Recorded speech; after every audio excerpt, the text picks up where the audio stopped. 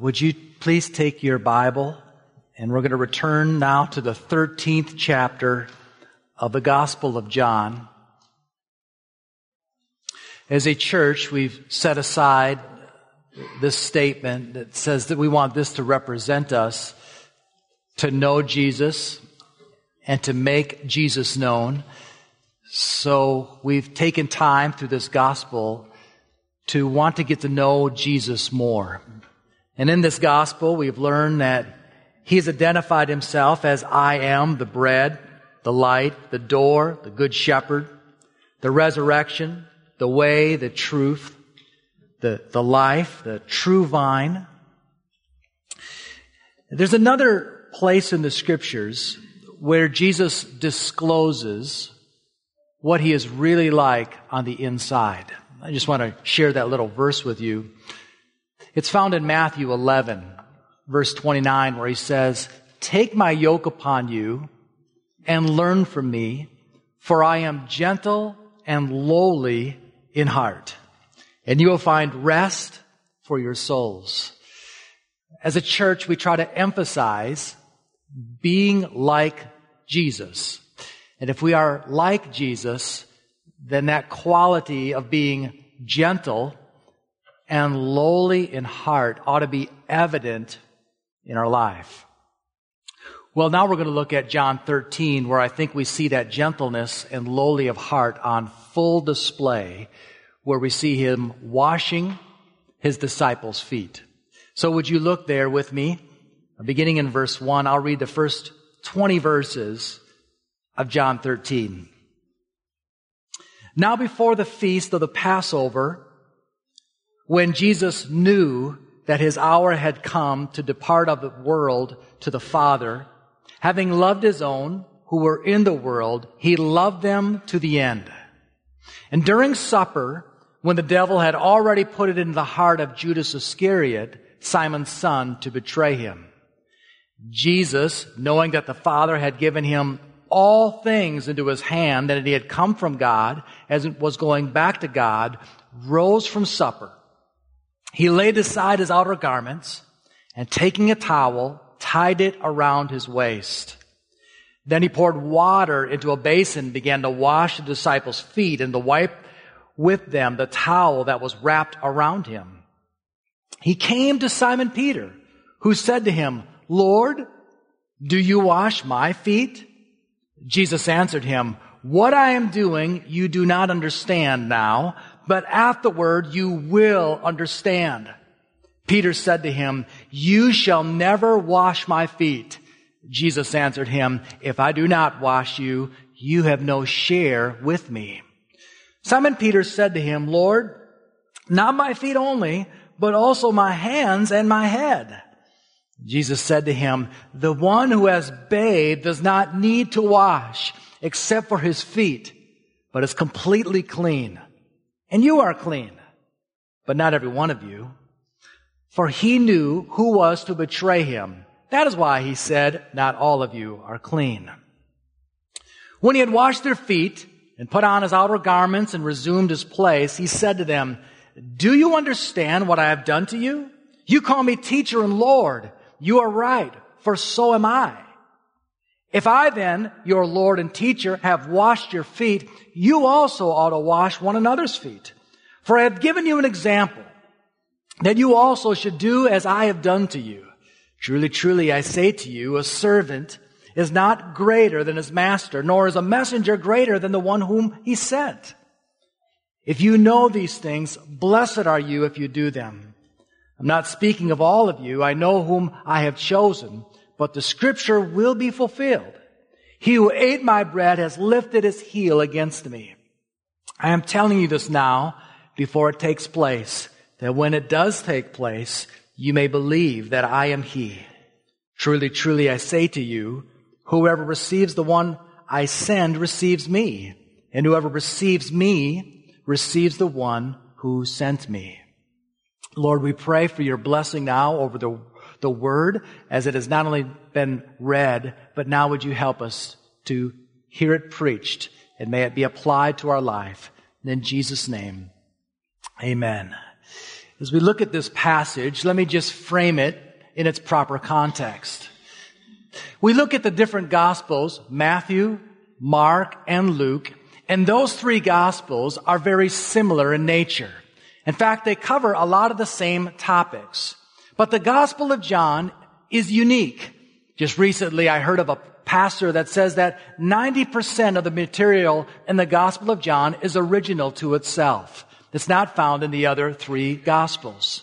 So when we go here, beginning in chapter 13 of the Gospel of John, we have some very intimate conversation. It's a discourse that's called the Upper Room Discourse. It's between Jesus and his friends, these disciples. And from chapter 13 through chapter 17, we get these remaining moment words between Jesus and his students or his followers. We see that found here in chapter 13, verse 1, where it says, "Now before the feast of the Passover, when Jesus knew that his hour had come." If we were to do a timeline of how much longer it is before Jesus will be arrested, crucified, buried, we would see that it's just a matter of hours. We know what it's like to be with some loved ones, maybe some relatives, some very dear friends, and it's just a matter of hours before they go back home or we go back home. And you're attempting to squeeze all the meaningful time that you can before that takes place. I can remember when Melody and I were dating. I was in school, going to school in Fort Worth, and she was here in Green Bay. And there were times that she would give me a ride to the airport, the Mitchell Airport there in Milwaukee. It was a little cheaper. And I remember when the flight was about ready to leave, maybe we had an hour, it seemed like that hour flew by. And we were trying to get all we could packed into that. I remember when my older brother graduated high school, and he had enlisted into the Navy. And for a moment, I had waited for my whole life for him to leave. It was just a matter of days before me. And that time went by really fast as it became very clear that he was leaving. And I remember the great sorrow that my mom had when he left. Not so much me. But then I remember my twin sisters that are quite a bit younger than me when they graduated high school and then went off to college, how hard that was on my mother. Well, it's that sort of feel that we get here, is it's just a matter of hours before Jesus is going to be going away and leaving his disciples. I suspect for many of you that this is a familiar passage. And like other places in the Gospel of John, or the Gospels, Jesus is going to be talking about one thing, but he actually is going to be meaning a couple of different things by it. You remember in John chapter 4, they're talking about water. Jesus is speaking at the woman at the well, and he says, "Everyone who drinks of this water will be thirsty again. But whoever drinks of the water that I will give him will never be thirsty again." The setting there in John 4 is a woman at a well, and they're speaking of physical water, but at the same time, Jesus is speaking of a supernatural water, this eternal life that he can give. We find the same thing in play here in John 13. There's a washing metaphor. Yes, certainly, there is a washing of feet, but that's not the only meaning that we see here in John 13. We're going to see also a washing of sins. So what I'd like to do this morning is actually provide two different readings of John chapter 13. Many of us know what it's like on a Sunday, maybe a morning or afternoon. We go on a beautiful drive. Maybe it's along the lake. Maybe it's up in the Northwoods. And we just enjoy the scenery that we observe. And we get there, maybe we spend a few hours there, and then we come back. And on our way back, there are things that we didn't see the first time. Perhaps there's an overlook. Perhaps there's a historical site. Perhaps there's a restaurant or a charming little shop that we stop at. We go up once and we come back a second time. And that's what I want us to do this morning. We're going to do one reading where we're going to look at what the passage has to say about washing feet. And then we're going to come back and we're going to see what the passage has to say about washing sins. So let's pick it up now in verse 2. I've already looked at verse 1. It says here, during supper, when the devil had already put it into the heart of Judas Iscariot, Simon's son, to betray him. Let's pause there for a moment. Imagine here is Judas. He is about ready to have his feet washed too.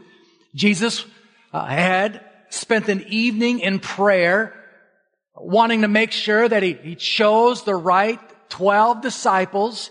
Perhaps one of the reasons he spent the entire evening in prayer was agonizing over this last one, Judas, knowing that he would betray him.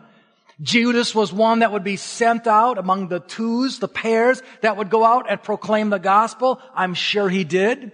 It is possible that he even performed miracles. But we will see here as a chilling warning to all of us that you might be around God's people, but not actually be one of God's people. And his feet will be washed here in a moment. It says here in verse 3, Jesus, knowing that the Father had given him all things into his hands, and that he had come from God and was going back to God, he's about ready to do something there. But let's pause on verse 3. He knows that the Father has given him all things. It says that in John 3:35 too. The Father loves the Son and has given all things into his hand. What does that all include? Clearly all power, all authority, all knowledge. Jesus has been given everything. And what will he do with it? What would you do with it? There are times I work out and I'm on one side of the wall or the workout room or the fitness center, and then there's a group of guys, sometimes girls, on the other side of the wall, and these guys have muscles upon muscles. In fact, they can't wear the same clothing I do because they have too much muscles, right? Or maybe it's to show off their muscles. I'm not exactly sure. But these men are massively strong. And I've never had the courage to actually go up to one of them, but I've thought to myself of asking them, why do you have these muscles? You know, there was a great commercial. You remember this? Planet Fitness. I lift things up and put them down. Is that why you have these muscles, to lift things up and put them down? Do you know why Jesus had all these muscles, all these strengths? Well, let's look at what he does with it in verses 4, 5. It says, he rose from supper, he laid aside his outer garments, and taking a towel, tied it around his waist, and then he poured water into a basin and began to wash the disciples' feet and to wipe them with the towel that was wrapped around him. Let's just think for a moment about this. I think probably in our culture, the idea of our feet, we all know that our feet are stinky and unclean. I think we know that. But in this culture, it was even amplified more. I remember in 2003 when the American soldiers went into Iraq. Do you remember this? And they went and they grabbed that statue of Saddam Hussein. It was about 40 feet tall. And the American soldiers yanked that statue down. Do you remember how the Iraqi people responded to that statue? You see it, that picture right there. You see what they're doing with their shoes, their sandals? They're putting it on the head of Saddam Hussein. And if they could just come up with the most angry and most disrespectful thing they could think of, it would be to have something that touched their feet touching another person. When those of us at Highland Crest who have had the honor to go to Senegal, to Neomoon Island, we wear sandals or Crocs, and you spend a day walking on these sandy paths where there's all sorts of other stuff that have been there at one time. And by the end of the day, at least my feet are absolutely caked, not in just dust, but dirt.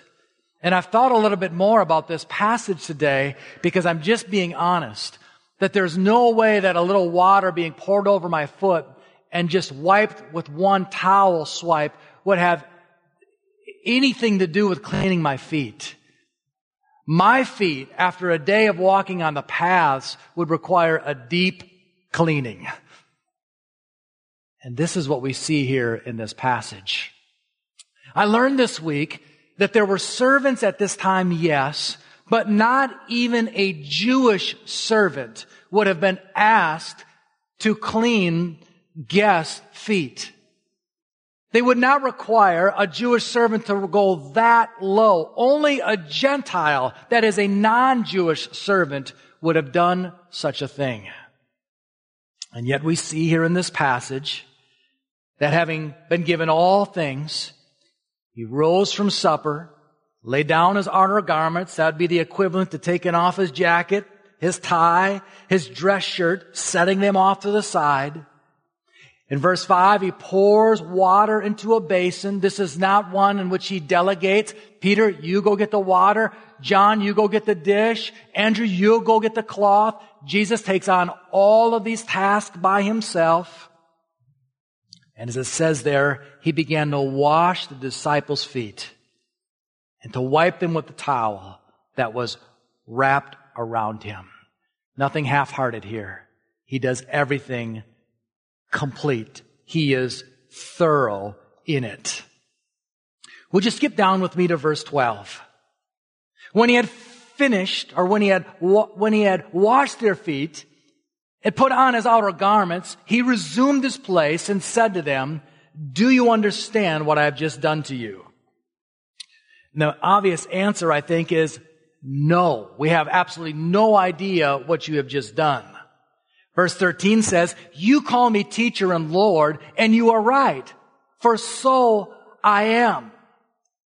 If I then, your Lord and teacher, have washed your feet, you also ought to wash one another's feet." Verse 15, "For I have given you an example that you also should do just as I have done."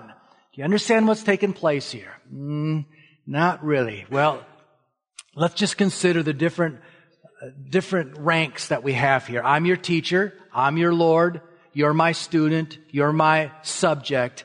And I have washed your feet. I am giving to you an example of how you are to conduct yourself when I leave. It's a stunning thought, isn't it? It is true that all of us are made in the image of God and we are equal.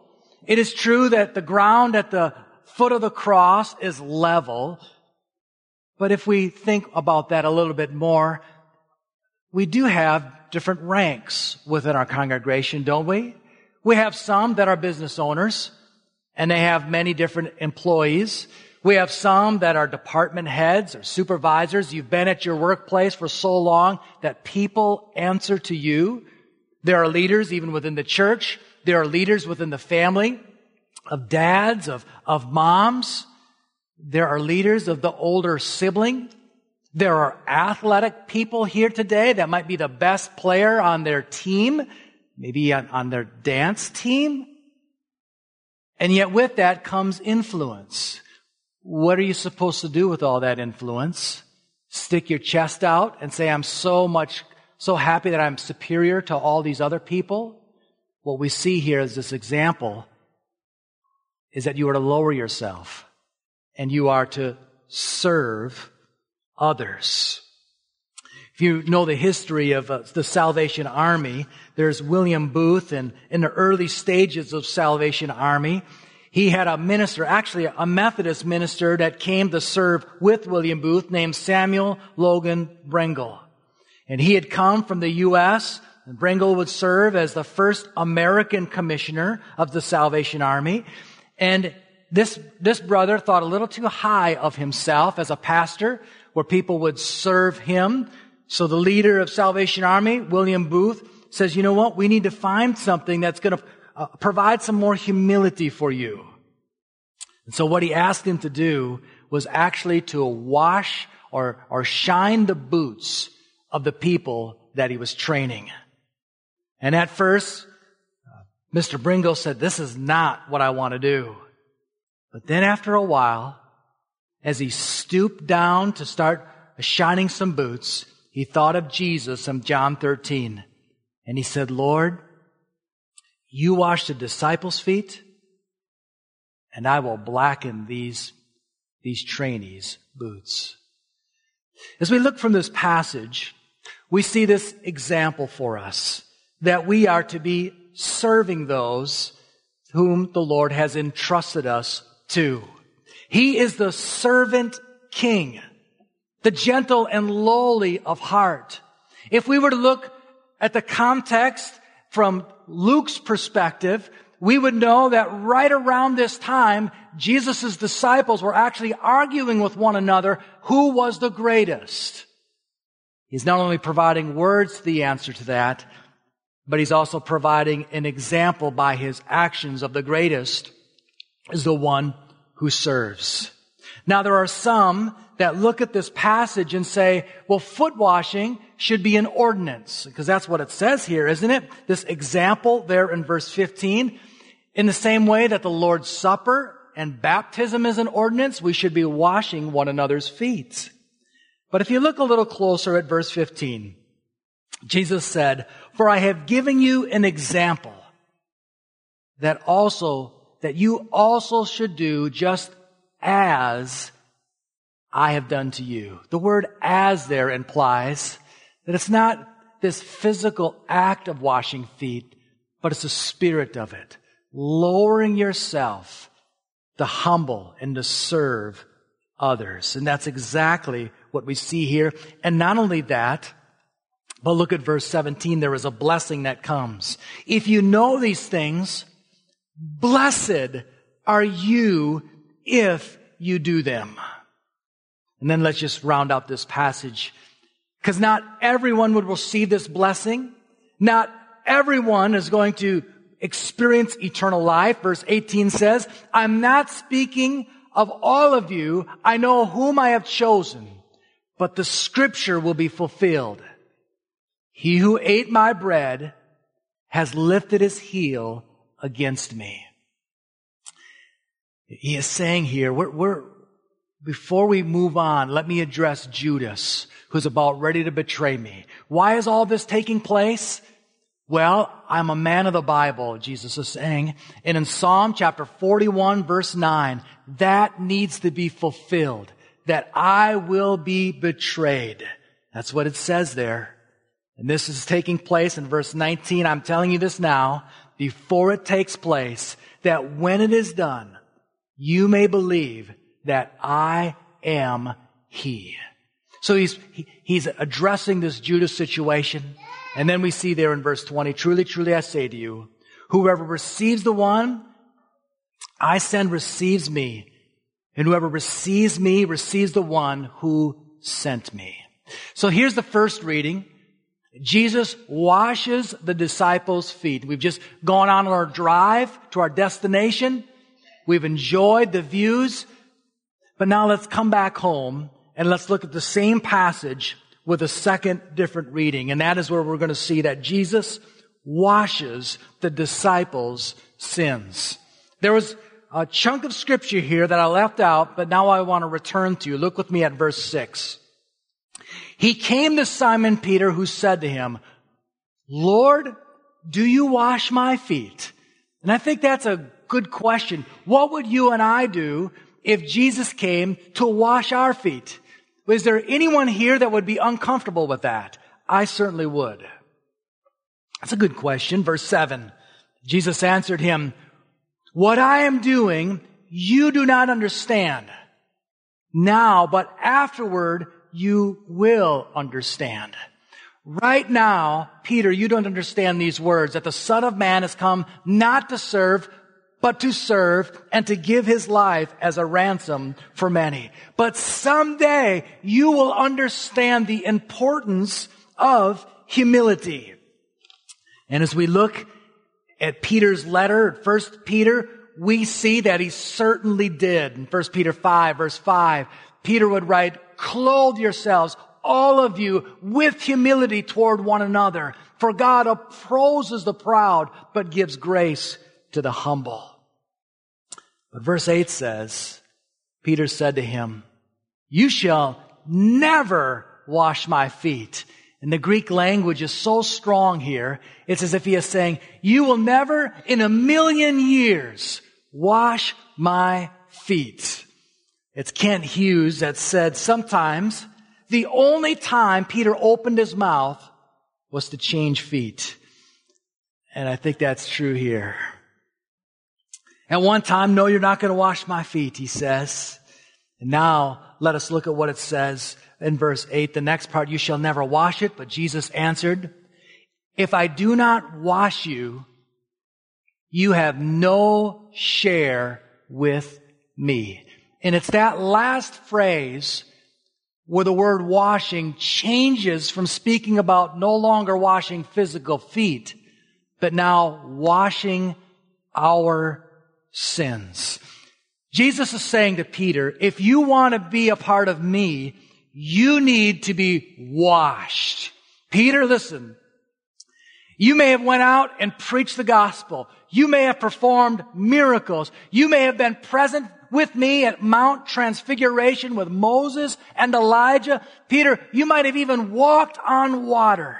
But if you want a part of me, you need to have your sins washed away. It's a powerful truth there.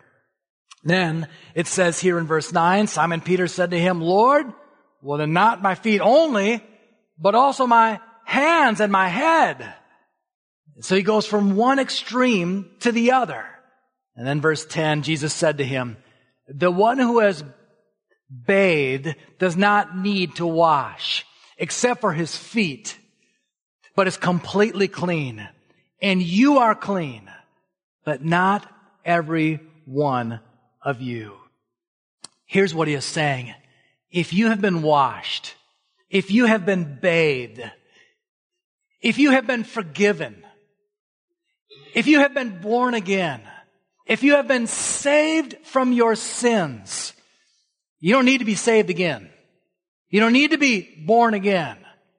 The power of the cross has poured out power to forgive you of your past, present, and future sins. This is what he is saying here to the people. He is saying this to Peter. And maybe I'd put it this way. Once bathed, always bathed.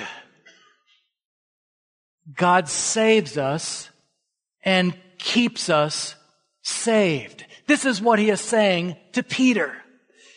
Now, I confess to you that I didn't always understand that. What we're talking about here is this magnificent doctrine of justification. That once you have been born again and you are saved, he has forgiven you and he has washed you. It is a settled matter. Not only is it settled, but his grace will keep you born again and saved and forgiven. But does that mean, church family, that we will never sin? No. And that's what he's referring to when he talks about you're still going to need your feet washed. Once again, spiritual meaning here. You're going to need your spiritual feet washed. You are justified. You are saved. But you are not perfect. What Jesus is doing here is he is taking on this doctrine of perfectionism that still exists today. That I have been saved, but I don't sin anymore. And Jesus is saying, no, you need to be bathed, you need to be washed, but throughout the day, you're also going to need to have your spiritual feet washed because you need to be forgiven of those existing sins that are still taking place in your life. And they will until the day you go to Jesus or to the day you die. This is what we have here. Jesus washes the disciples' feet. So let me just give it to you this way. We've come back. We made our way out on our trip. We saw everything on the first reading. Now we've come back for the second reading. And now let's just process what we saw. Here's the main point of this passage. Jesus washes our sins so that we can humbly serve one another. We have been washed so that we can wash one another's feet. There's a great quote here that says it so much better than I can. It's found in a commentary I've included in your outline, so just follow along with me, where it says, Jesus is telling his disciples in essence, my humble service to you on the cross, pictured by this act of foot washing, will enable you and empower you to live as you were intended to. It will change your desires and goals, your dreams and wishes. It will change your fundamental makeup. You'll learn that as you follow me, joy and happiness will find you. Not standing on the throne, issuing edicts and receiving tribute. Blessing will find you kneeling on the floor, towel in hand. So let me just give you 3 concluding remarks here that we've already had on. As we think about this passage, 1, we serve out of who we are. When we look at this passage in John chapter 13, verse 3, the reason Jesus could take on so much disgrace in cleaning these dirty feet is because he knew who he was. He knew what the Father had given to him. And all things were in his hands. And then he had come from God and he was going back to God. And it was from that he had so much confidence and, may I say it, security. He didn't care what anyone else thought. He was going to serve. And loved ones, our service is to come from who we are in Christ. That we have been accepted. We have been forgiven. It is secure. We've been bathed in the forgiveness of sins. And as a result, we don't need to act to get others' approval. We've already got the approval that we seek that is found in God. And from that, we serve. Am I the only one that went to junior high and high school and was concerned with who we sat with? That's the cool kids over there. I want to make sure I position myself with them. I don't want it all to be seen with these kids over here. And what was that all about? It was about trying to sort out who I was. And that doesn't go away, does it? Even as adults, and may I say it, even in the church, we can struggle with that. Make sure I get in the right group. Make sure I sit at the right table during these meals. But when we know who we are in Christ, we don't care about any of that. We're just, let me serve. Because everything I'm looking for, I found in Christ. Here's the second thing we see here. Is one who is justified still sins and needs to be forgiven. Maybe it'd be better to say moment by moment. How about daily? Do you remember when Jesus taught us to pray? And that prayer was to be on a regular basis, forgive us our sins, as we forgive those who've sinned against us. We might have been bathed, we might have been thoroughly cleansed, but our spiritual feet need washed on a regular basis. May I remind you, some of the distinctives of our church is we want to be scripturally saturated, but we also want to take on humility. One of the things we've said about humility of our church is we want to have ongoing repentance. We want to always be aware of our sins and going and receiving grace for the forgiveness of those sins. And then finally, when we serve as Jesus did, we experience joy. Do you see it there? In verse 17, if you know these things, what are these things? It's about serving others.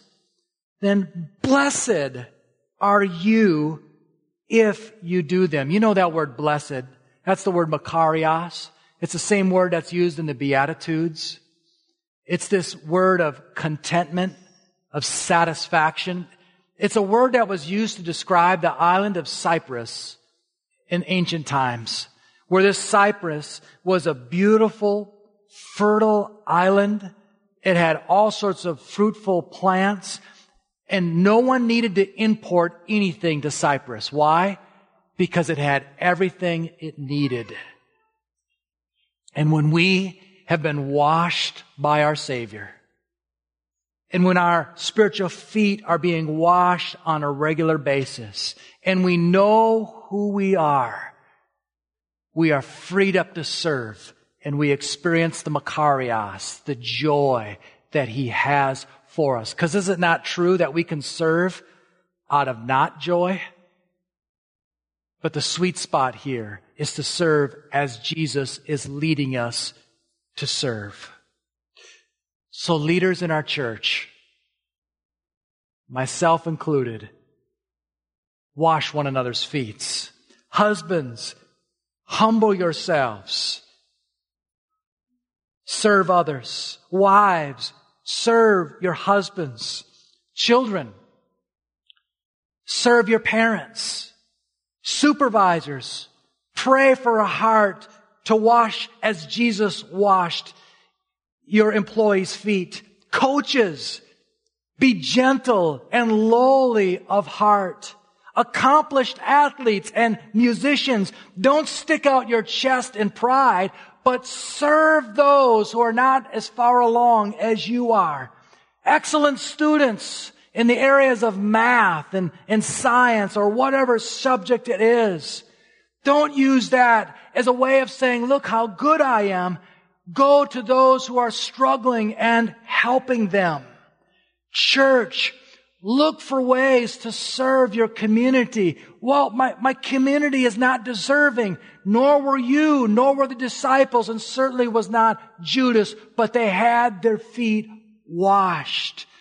And may I say, beautiful people, pretty teenage girls that may say, I'm going to distance myself from people that are not beautiful as I. Don't distance yourself, but serve those around you.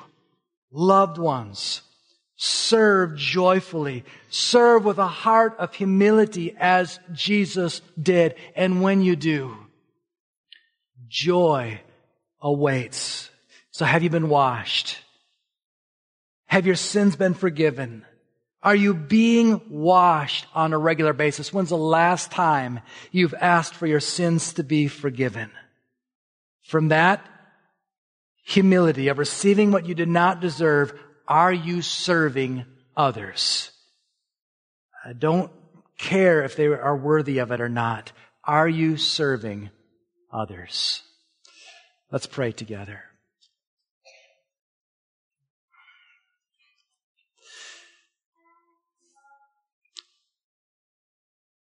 Father, as we look at this passage, there's so much there for us.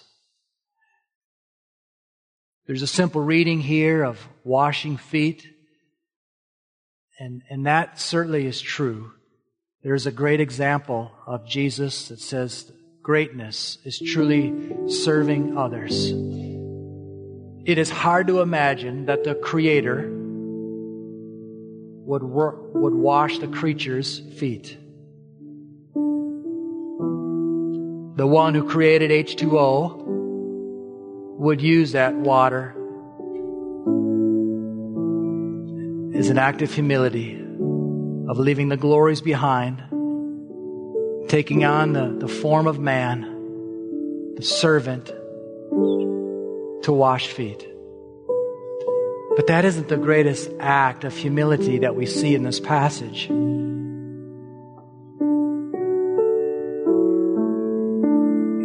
It's taking the Lamb of God who takes away the sin of the world. It's being willing to go to the cross to bear our sin. And that's the greatest act of service. So I pray for those with us today, either in person or online, if they've never truly been washed.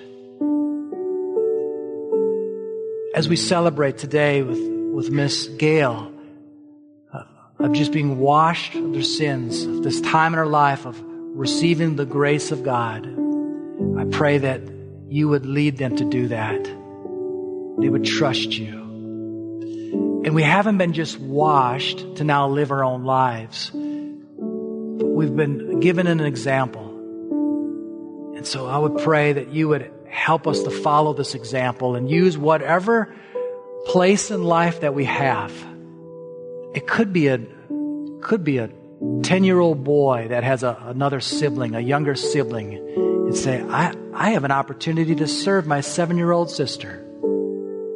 I'm going to do that this week. Would you give us insight today on how we can serve others? And may we do it with a joyful heart because we've been served as Jesus has come to give his life for us. In Jesus' name, amen.